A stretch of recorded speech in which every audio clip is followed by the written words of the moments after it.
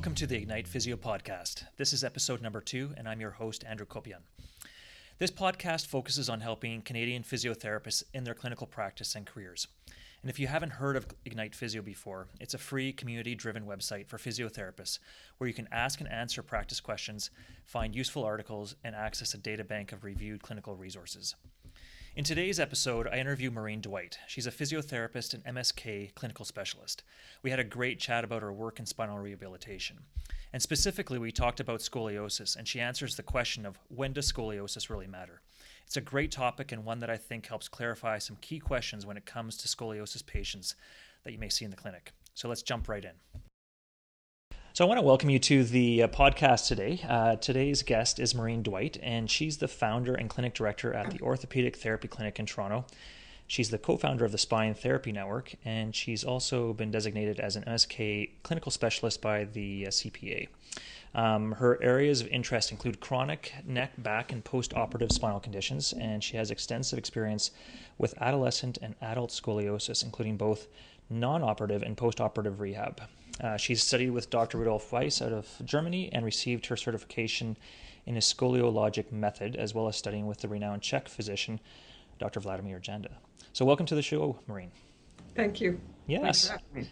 Yeah, so before we dive into sort of the topic of scoliosis today, just curious to know sort of how you're spending your time nowadays. Are you still seeing patients? What sort of keeps you busy? Oh, absolutely. So I'm running a clinic, and we have about 5 physiotherapists with us, but I still see clients about 70% of the day. Oh, wow. Okay. I'm doing a bit of work for the Ontario government as well in screening patients, excuse me, for high-risk issues of chronicity and back pain. So, still very actively involved in treatment. Obviously, we've talked a little bit beforehand about, really keeping this focused around scoliosis. And I think one of the big questions we have with scoliosis is when does it matter? And I know that's something that I've often wondered in the clinic and in practice. And so I think that's really sort of the overarching theme for our listeners today. And before we sort of dive into that, I'm curious to know sort of what got you interested in spinal conditions and specifically scoliosis. Well, spinal conditions was sort of probably like many therapists, you sort of fall into an area and sometimes you don't actually, it's an area you don't even think you'll get involved in. So I had back pain when I was 15, 16. We didn't understand how to treat it at that point. It got me into physio, but I more thought I'd probably go into sports medicine or something along that line. At one point, I got really interested in neurology and neurosurgery. And then I went to work with a clinic that did a lot of spine area and really found I liked it. And what I really liked about it was the intersection of neurology and orthopedics. And what I found was that what I'd learned in neurology actually worked better in these clients than it ever did work in my neurological clients, and that I made a bigger difference in their life.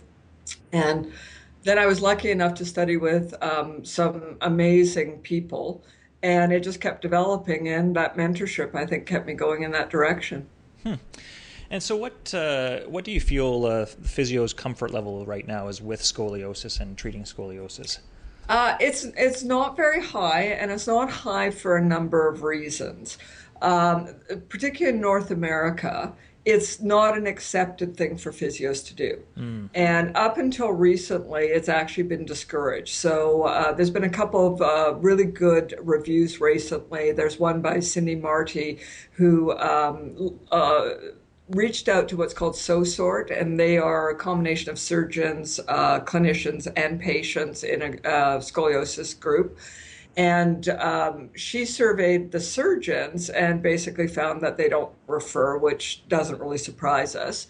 And then Eric Perront out of U of Alberta, he did a survey of physios in Alberta and found that basically of the group who responded, the response was so poor that it actually sort of colored the study a little bit, because we didn't even get an idea of how many people don't see it, because we figured that people didn't respond because they didn't think it was important.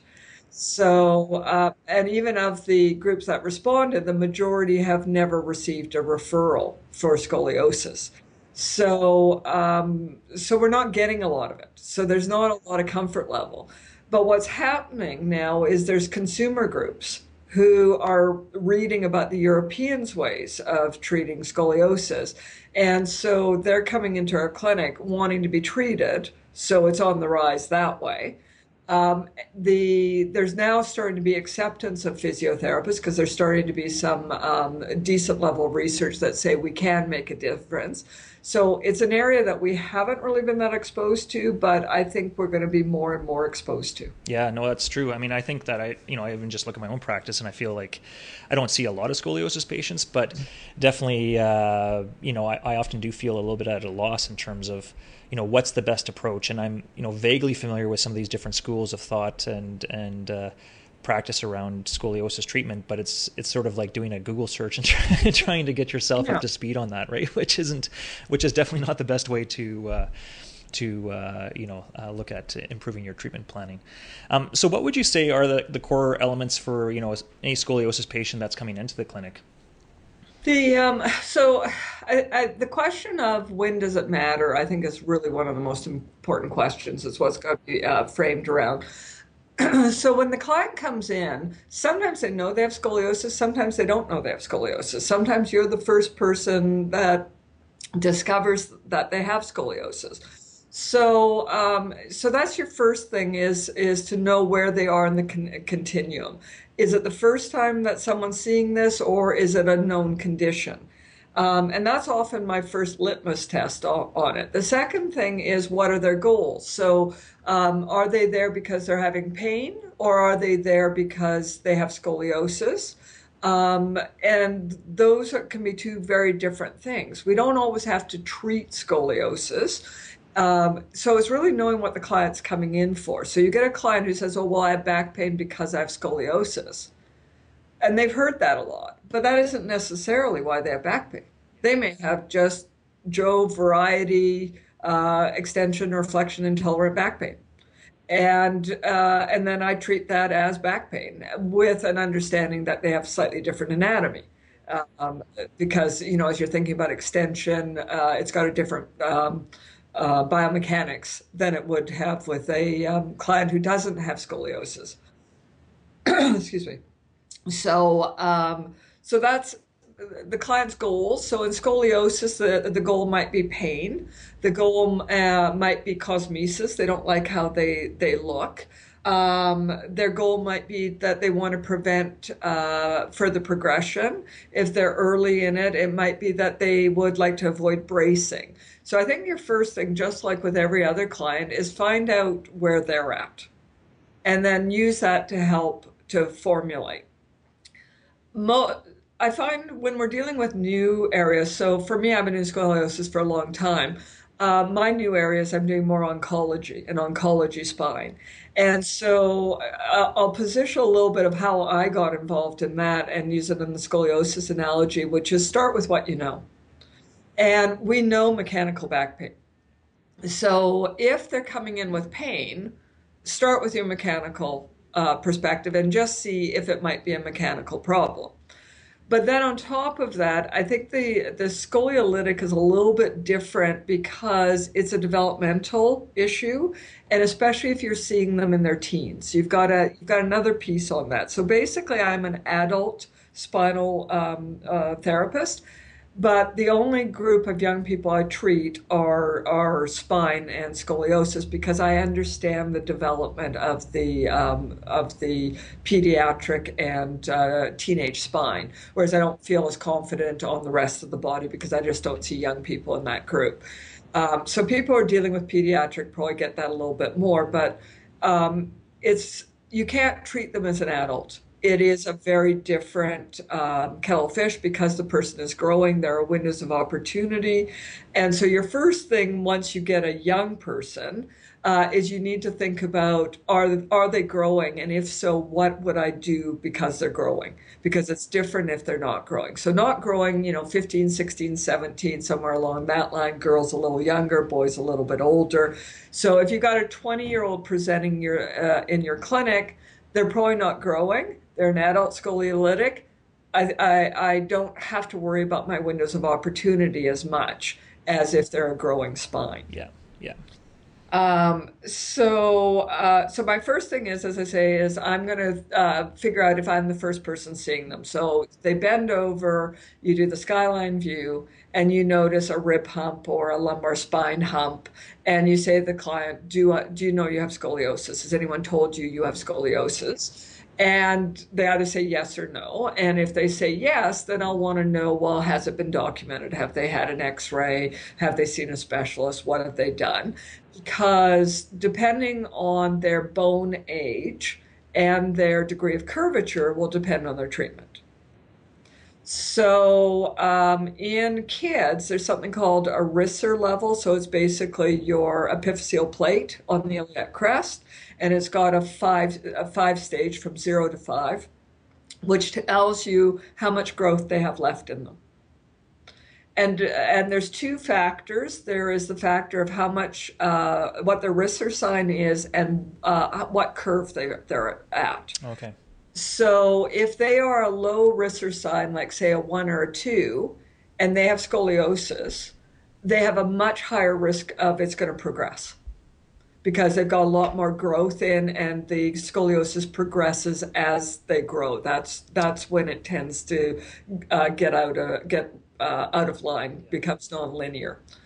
The younger they are when the scoliosis is diagnosed, the more problematic it is, and particularly if they're under 11.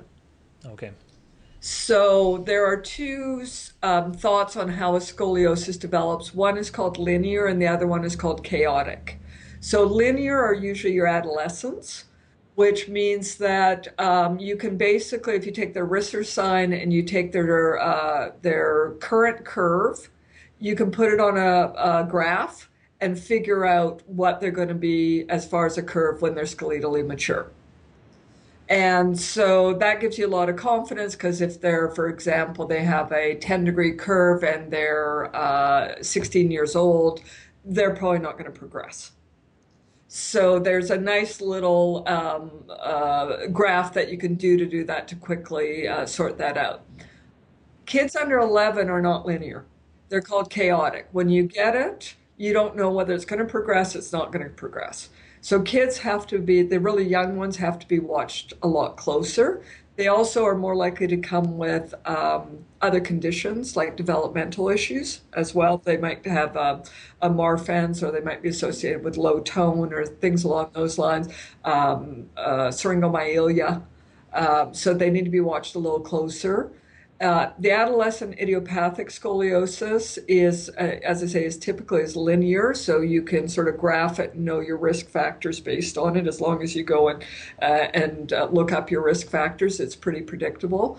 And they usually don't come with any other conditions. So you're not thinking, is this an Arnold-Chiari? Is this a syringomyelia? Things along those lines, which you want to be aware of because there's other causes for scoliosis other than idiopathic.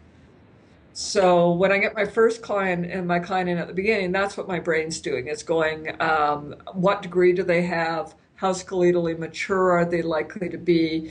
Am I thinking that they might have something else that is causing this rather than it just being an idiopathic one? And do I need support from someone else in the medical team, either an X-ray or even an MRI if I think that there's something more neurological that's underneath their scoliosis. Gotcha. And how do you determine that Risser sign again? Like, is that something that you would do during No, the assessment, or is that an no, we X-ray can't. finding? So for a therapist, you have to ballpark it with age. But if you think it needs to be done, then what should be done is 3-foot standing views of X-rays. And which they will document what's called the Cobb angle, which is the superior end plate of the vertebrae that's at the apex of the curve. It's angle of convergent with gravity. And so that's the maximum curvature of it. So we want to know what the maximum curvature is and the Risser level. When you don't have that, what you use is age. And there are some graphs for that as well to say commonly you're going to, if they've got a 16-degree curve and they're 16 years old, you have basically a 0% likelihood that this will progress. So they've done both sides of that equation, one using age and the other one actually using the X-ray. x-rays. Gotcha. Yeah. Good. Huh. Well, that's no. There's a lot to think about when you're triaging a scoliosis patient in terms of knowing exactly sort of what path to take with that. And I'm wondering, at what point, as you're assessing a scoliosis patient, would you be referring to a specialist? Like, what's that line in the sand for you? Right. So, I mean, the first thing I want to know is what curve they have. Unfortunately, the apps and that aren't good enough yet. They're seen as a way that we can follow it once it has been diagnosed, but our gold standard still is X-ray. So you want to basically know what their degree of curve is. And so unfortunately, we're often going to send these kids off for an x-ray to get it done if they're in a growing stage. Um, they have, on average, if they have scoliosis and diagnosed at a young age, they may go through as many as 22 x-rays during their growing time. Wow. So it's nothing to take lightly. There are now some low dose x-rays. Sick Kids here in Toronto has something called an EOS, and I think it's got about 1/9 the radiation. So they're trying to move towards that, but not every facility has that. So that's my first thing is I want to ask them to do a 3-foot standing view because you want to see the whole spine. And then you want to see the RISR number. So if you're in a community where maybe people don't know what to ask, I direct a little more. If you're in an area where the specialists, then the radiologists, for example, in Toronto, all know what a scoliosis series would be, so you should have that as they do it. So then my next thoughts are, as I say, one is, do they have something else? So, do they look like a Marfan's? Do I have some upper motor neuron signs? What am I thinking along that line? If I'm feeling okay on that, if I'm not, then I want a specialist in on that one. If that's not the way that it's looking like it's going, my next thought is, do they need bracing? Do they need surgery? So bracing for a long time was controversial. It is not controversial anymore. Again, they've done the studies. They've got the good evidence. So we know that curves above 30, 35 degrees should be braced. And they should be in the brace preferably 23 hours a day, but a minimum of 12 hours a day. And there's a window of opportunity for bracing. So again, because we don't have the RISR levels, you use puberty as your marker. So for the 2 years around puberty, bracing will work. But before that and after that, it typically doesn't work. So when you get someone, the next question I usually ask is, when did they go through puberty? So for women, it's, when did they get their menstrual cycle? And these are teenagers, so that can be a little embarrassing, but you have to have that conversation. And for the boys, it's, when do they start showing their secondary sex characteristics, the hair under their arms, things along that line. And so then I use that as my counting period of, okay, I think I've got a curve here that might need bracing, and I'm within the 2-year window of which it should be braced. I want the RISR number and I want the Cobb angle to determine if they're a candidate for bracing. So it really isn't a very big window that we have to work with then. No. In that No. 2 No, years, so wow. Yeah, so there's a bit of pressure to act on this quickly. Yeah. And it's when you become an advocate. So I have a client right now who I guess his family physician didn't word his referral quite right to Sick Kids, and he got rejected. And he's got a 36-degree thoracic curve, and he's 13. That's really at risk for progression. Yeah, so yeah. Fortunately, I could go through the back door, and I had them check the referral, and they're like, "You're right, he is a candidate for this, and he's now getting in." Oh, okay. But he needed to get in quickly. So I couldn't sort of go through the front door channels because it would just be too slow, and by that point we might have missed an opportunity for bracing.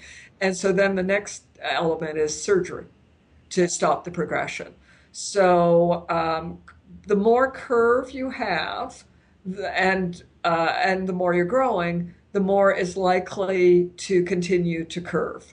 So we want the curves to stop preferably at under 35 degrees because it reduces risk later in life for more problems. And we definitely want the curves to stop before 60 degrees. And so 35 degrees is our bracing time, which is why they don't brace until then, because if we don't need to brace, bracing is very intrusive. But we want to try and keep the curve under that. And there's now some research supporting that bracing is more effective with physiotherapy. Okay. So there's our role again in that.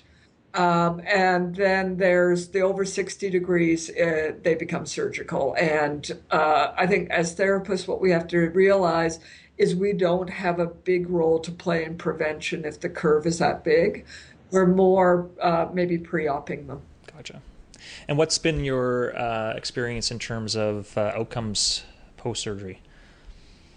It depends on the surgeon. It depends on the surgery. I've been around long enough now to go through 5 generations of surgery. So everyone talks about the Harrington rods. The Harrington rods are a very, very specific type of surgery that I don't think we do at all anymore.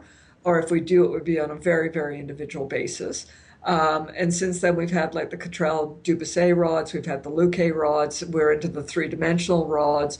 And then I'm fortunate enough to have Dr. Stephen Lewis here at Sick Kids, and he does actually osteotomies into the bone to create the correction as well. So he's creating the most correction I've ever seen in a scoliosis. Like they are straight. One of the most interesting things about what he's doing is he's realized that the interface between the L5 and the S1 vertebrae can be used on a computer program to predict what the spine looked like before it curved. Oh, wow. And I think for those of us who are manual therapists and work in the spine is we know how important that interface is between the sacrum and the pelvis. But it's really great to see that everyone's sort of coming to that same knowledge that the posture and the alignment of the spine really starts at that lumbosacral junction. So he, when he does his surgery, actually does a computer model of what the spine would have looked like before it curved based on its current lumbosacral angle. And his corrections are amazing. And because of that, he's the only surgeon I've ever heard talk about energy consumption. And one of the problems with scoliosis is as your curves get bigger, your energy consumption to counteract gravity just gets bigger and bigger. And so in the surgeries, if they get a better correction against gravity, that's one of the reasons the curves do better is because the energy consumption goes down, the pain goes down, the risk of progression goes down.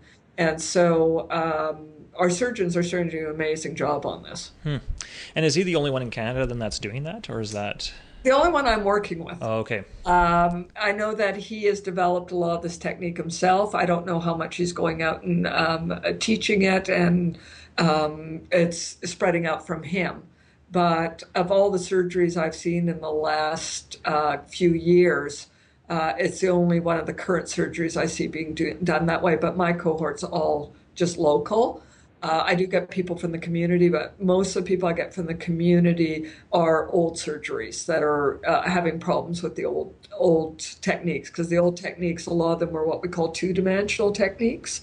So they usually corrected the sideways curve, but scoliosis has a rotation, a side flexion, and a kyphosis or lordosis.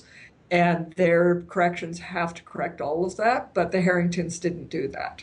And the generations after the Harringtons progressively started to do that, but they have problems because they didn't actually respect the natural alignment of the spine. So we're getting there, but we're still getting there. Yeah, it's tough. Yeah, no, it's the spine is complex for sure. Yeah, and I mean that's true. Like it's you're dealing with that rotational change with scoliosis that that's true. Like when I've seen the pictures of the Harringtons, it really is just looking at that side flexion component. Exactly. Yeah, and there's a lot of problems, although when I did a bit of the research, there isn't necessarily as many problems as we might think overall, but when you get them in your clinic, they're having trouble. So it's sort of like they're doing okay or they're having trouble. So it isn't like at one point I sort of thought the Harringtons are a disaster, but the literature doesn't necessarily support it. It's just the Harringtons I'm getting into my clinic are a disaster. So that subsection of that, Right. yeah, yeah, exactly.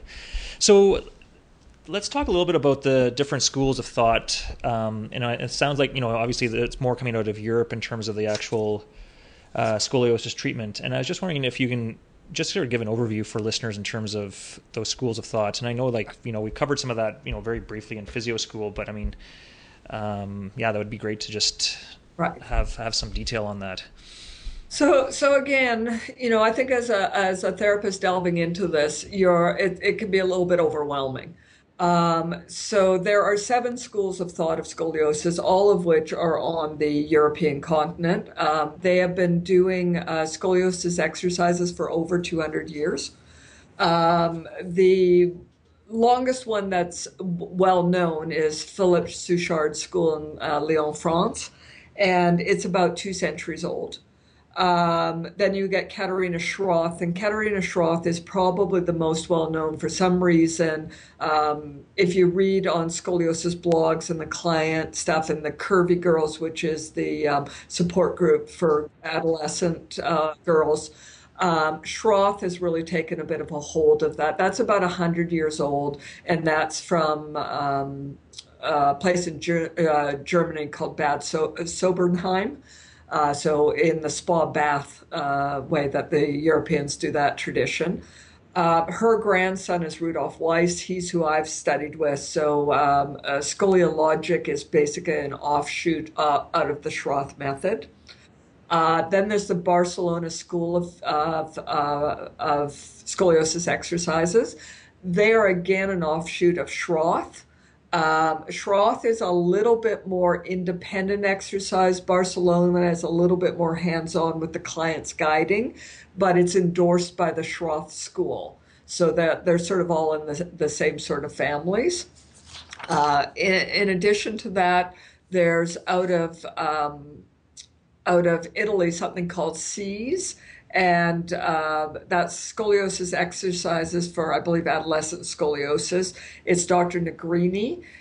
He's been doing, he and she, I think there's two sides of that team.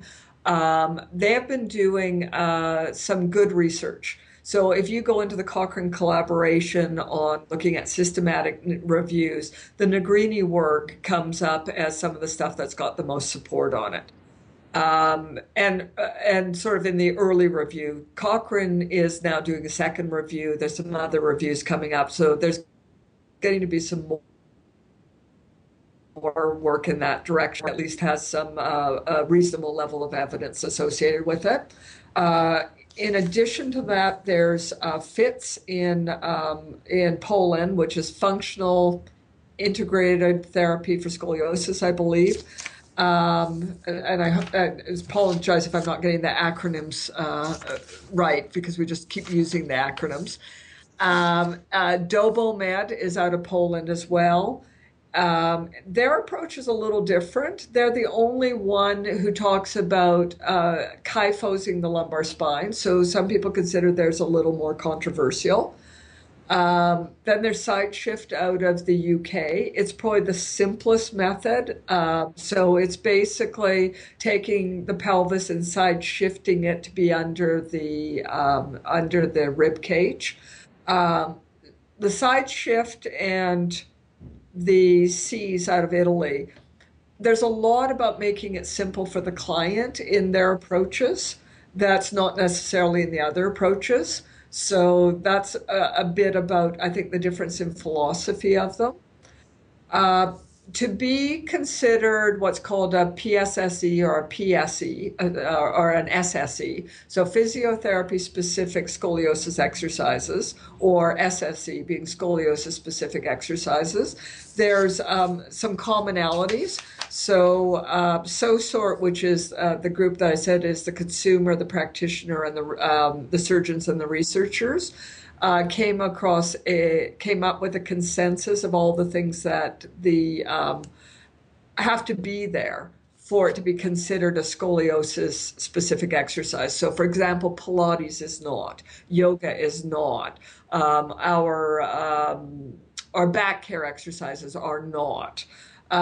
So it has to have autocorrection, meaning that the person has to be working to correct their curve. It has to have spinal elongation because what happens with the spine is as it curves, it basically screws down. I often describe it as a DNA strand that you have to sort of pull it up and it would straighten. And then if you let it go, it curls down. They use isometric exercise contractions, and everything is individually taught because some people have left thoracic curve, some people have right thoracic curve, some people have two curves, three curves, four curves. Sometimes it's one curve is dominant. So those are what has to be there for it to be considered scoliosis specific. The one that I found interesting because I was just in Banff at the SOSORT meeting, which is their international meeting. They had each of the representation of the seven school there, and they gave a 10-minute presentation on it. For me, the one that I found really interesting is the one coming out of Poland called FITS, and it's one of the most modern ones. And the reason I found it interesting is it integrates what we know about backs. It integrates Paul Hodge's stuff on transverses. It's starting to look at some of the supports on serratus anterior because these guys often have an inhibited serratus anterior, which is why they've got a rib hump, but they've also got a winging scapula. And so they're putting in a lot of very modern looking at individual muscle work. If you take that into the older people, the Schroth, the scoliosis, the Suchard, they think that's on the whole too reductionist. That it's what we did in the past, focus on muscle, and what we do now is we focus on scoliosis movements as a whole. What I've found is, for me as a therapist, number one, it helps me to come in with it because I've got that knowledge. But there's now starting to be some research on the individual muscles in scoliosis and their malfunctioning, just the same way Hodges has shown that in low back pain. So there's some really good stuff, for example, on the scapular mechanics and the EMG on the shoulder, what's happening with the upper traps and what's happening in scoliosis. And when I work on the exercises that come with it, what I find is when they do them properly, you feel the right muscles start to activate. And so it gives me another teaching tool, a different way I can come into it and understand how to teach my client how to do these exercises to get the right activation. So it's a bit controversial. As I say, I'm leaning, you're thinking about who you're going to study with. I mean, at some point I'll probably go to Lyon and study with the technique that's 200 years old, because I think that there's something to know about where things started. But then I will probably start to look towards the Italians because they've got the research. And then I like what's coming out of the Poles because they're taking some of the most current back pain research and perhaps using it a little bit off label.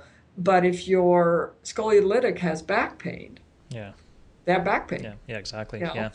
Yeah. So are those courses ever offered in North America, or do you have to pretty much go to Europe all the time for this training? Yeah, so I was lucky enough. I somehow got on a list to find out when Rudolf Weiss came to Canada, but I was just in contact with him. He has no plan to come over. So I think most of it you have to do over there, unfortunately. And then, of course, there's language barriers on top of it. So you have to find it when it's done in a language that you can understand. Yeah, that doesn't make it easy to sort of get some more background on treating scoliosis effectively.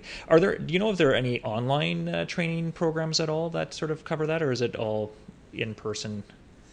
It's interesting. I haven't looked at the online. Okay. That probably is more your generation than mine. Yeah. But it would definitely be worth looking at. I mean, there are North American therapists who are very good in this. I mean, there's a group in Ottawa who does Schroth. There's a group down in Minnesota that does it. So I don't know whether they're doing any courses on it.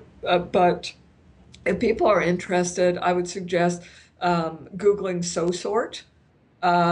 Scoliosis Research Society is more surgery based, whereas SOSORT is more therapy based. And that would probably be one of your ways to stay connected of what's going on along that. I think we'll see more. As I say, it's coming into North America. Um, but I also think we as therapists have to ask for the evidence based. There's a little bit too much of it's the way we've always done it. Um, and the research yet doesn't show that there's one approach way to do it. So if people are thinking, well, I need to be an expert at this one approach, we don't yet really have that yet.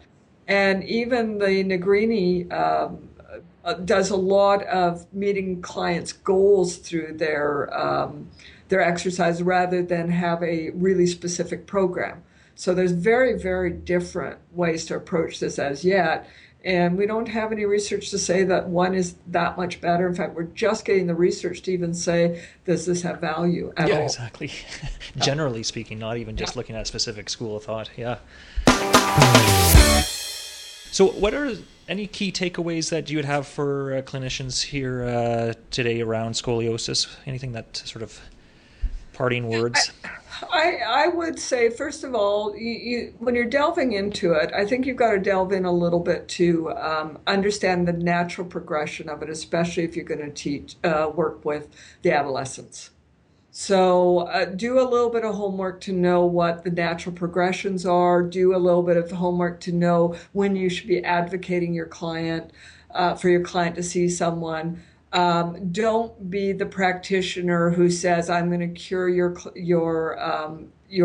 daughter, your son of this, and they won't need bracing and they won't need surgery. We can't say that. And we shouldn't be saying that. So work as a team with your surgeons and with your doctors, making sure that you're covering the other side of it. But we also have a real role to play, particularly in the 20 to 35 degree curves, because under 20 are unlikely to progress. So if you're seeing them, you can see them for cosmetics, but you're not really probably treating them to stop the curve from progression because it probably wasn't going to do that anyways. Okay. But the 20 to 35 degree curve, no one offers them anything. They don't get offered surgery. They don't get offered bracing. They just get offered wait and see. And that is an area where if we're going to prove ourselves as therapists, it would be about showing that we can help these clients from needing surgery. And then the 30 to 55 degree curves of maybe helping those clients to not go from bracing to surgery. So if we can help to stop the progression, then we're real value to the community, but make claims that are supportable because there's too much fear. You get parents in who are afraid their child has just been diagnosed. They see a future of pain for their client. There is no statistical relationship between pain and scoliosis. As far as it happening, once it does happen, it is worse. But they don't have to have a life of pain. With people like curvy girls, the embarrassment level is down because there's a community that they can socialize with. So the psychosocial is really important. So, you want to stay on top of that. Let's fit in with our evidence-based and offer something because right now therapy as a whole is still seen with suspicion because too much has been done around the area of we can stop curves and we don't have the proof for that. But we can help people with cosmesis. We can help them with how they feel. We can help them reduce their pain. Their core can be off. They can have neuromotor function issues. Yeah. We have a lot to offer. Yeah. So let's offer it. Yeah, exactly. Yeah. Well, that's good. Hey, well, Maureen, thanks for being on the show today. I feel like there's so many different topics we could talk around the spine. So I hope to have you back on the podcast here soon. So thanks so much. Okay. Thank you. I hope you enjoyed that interview with Maureen. To find the show notes for this episode, just head over to the Ignite Physio website at ignitephysio.ca/blog, and you'll be able to find the podcast there. I'll make sure to put in some great links and resources in the show notes. And if you haven't yet, I'd love for you to subscribe to our show on iTunes. And leave a review. That will help other physiotherapists find the show as well on iTunes. If you have any questions, topic ideas, or would be interested in being a part of the show, just let me know by dropping me a line at hello@ignitephysio.ca. Hope you have a great day and take care.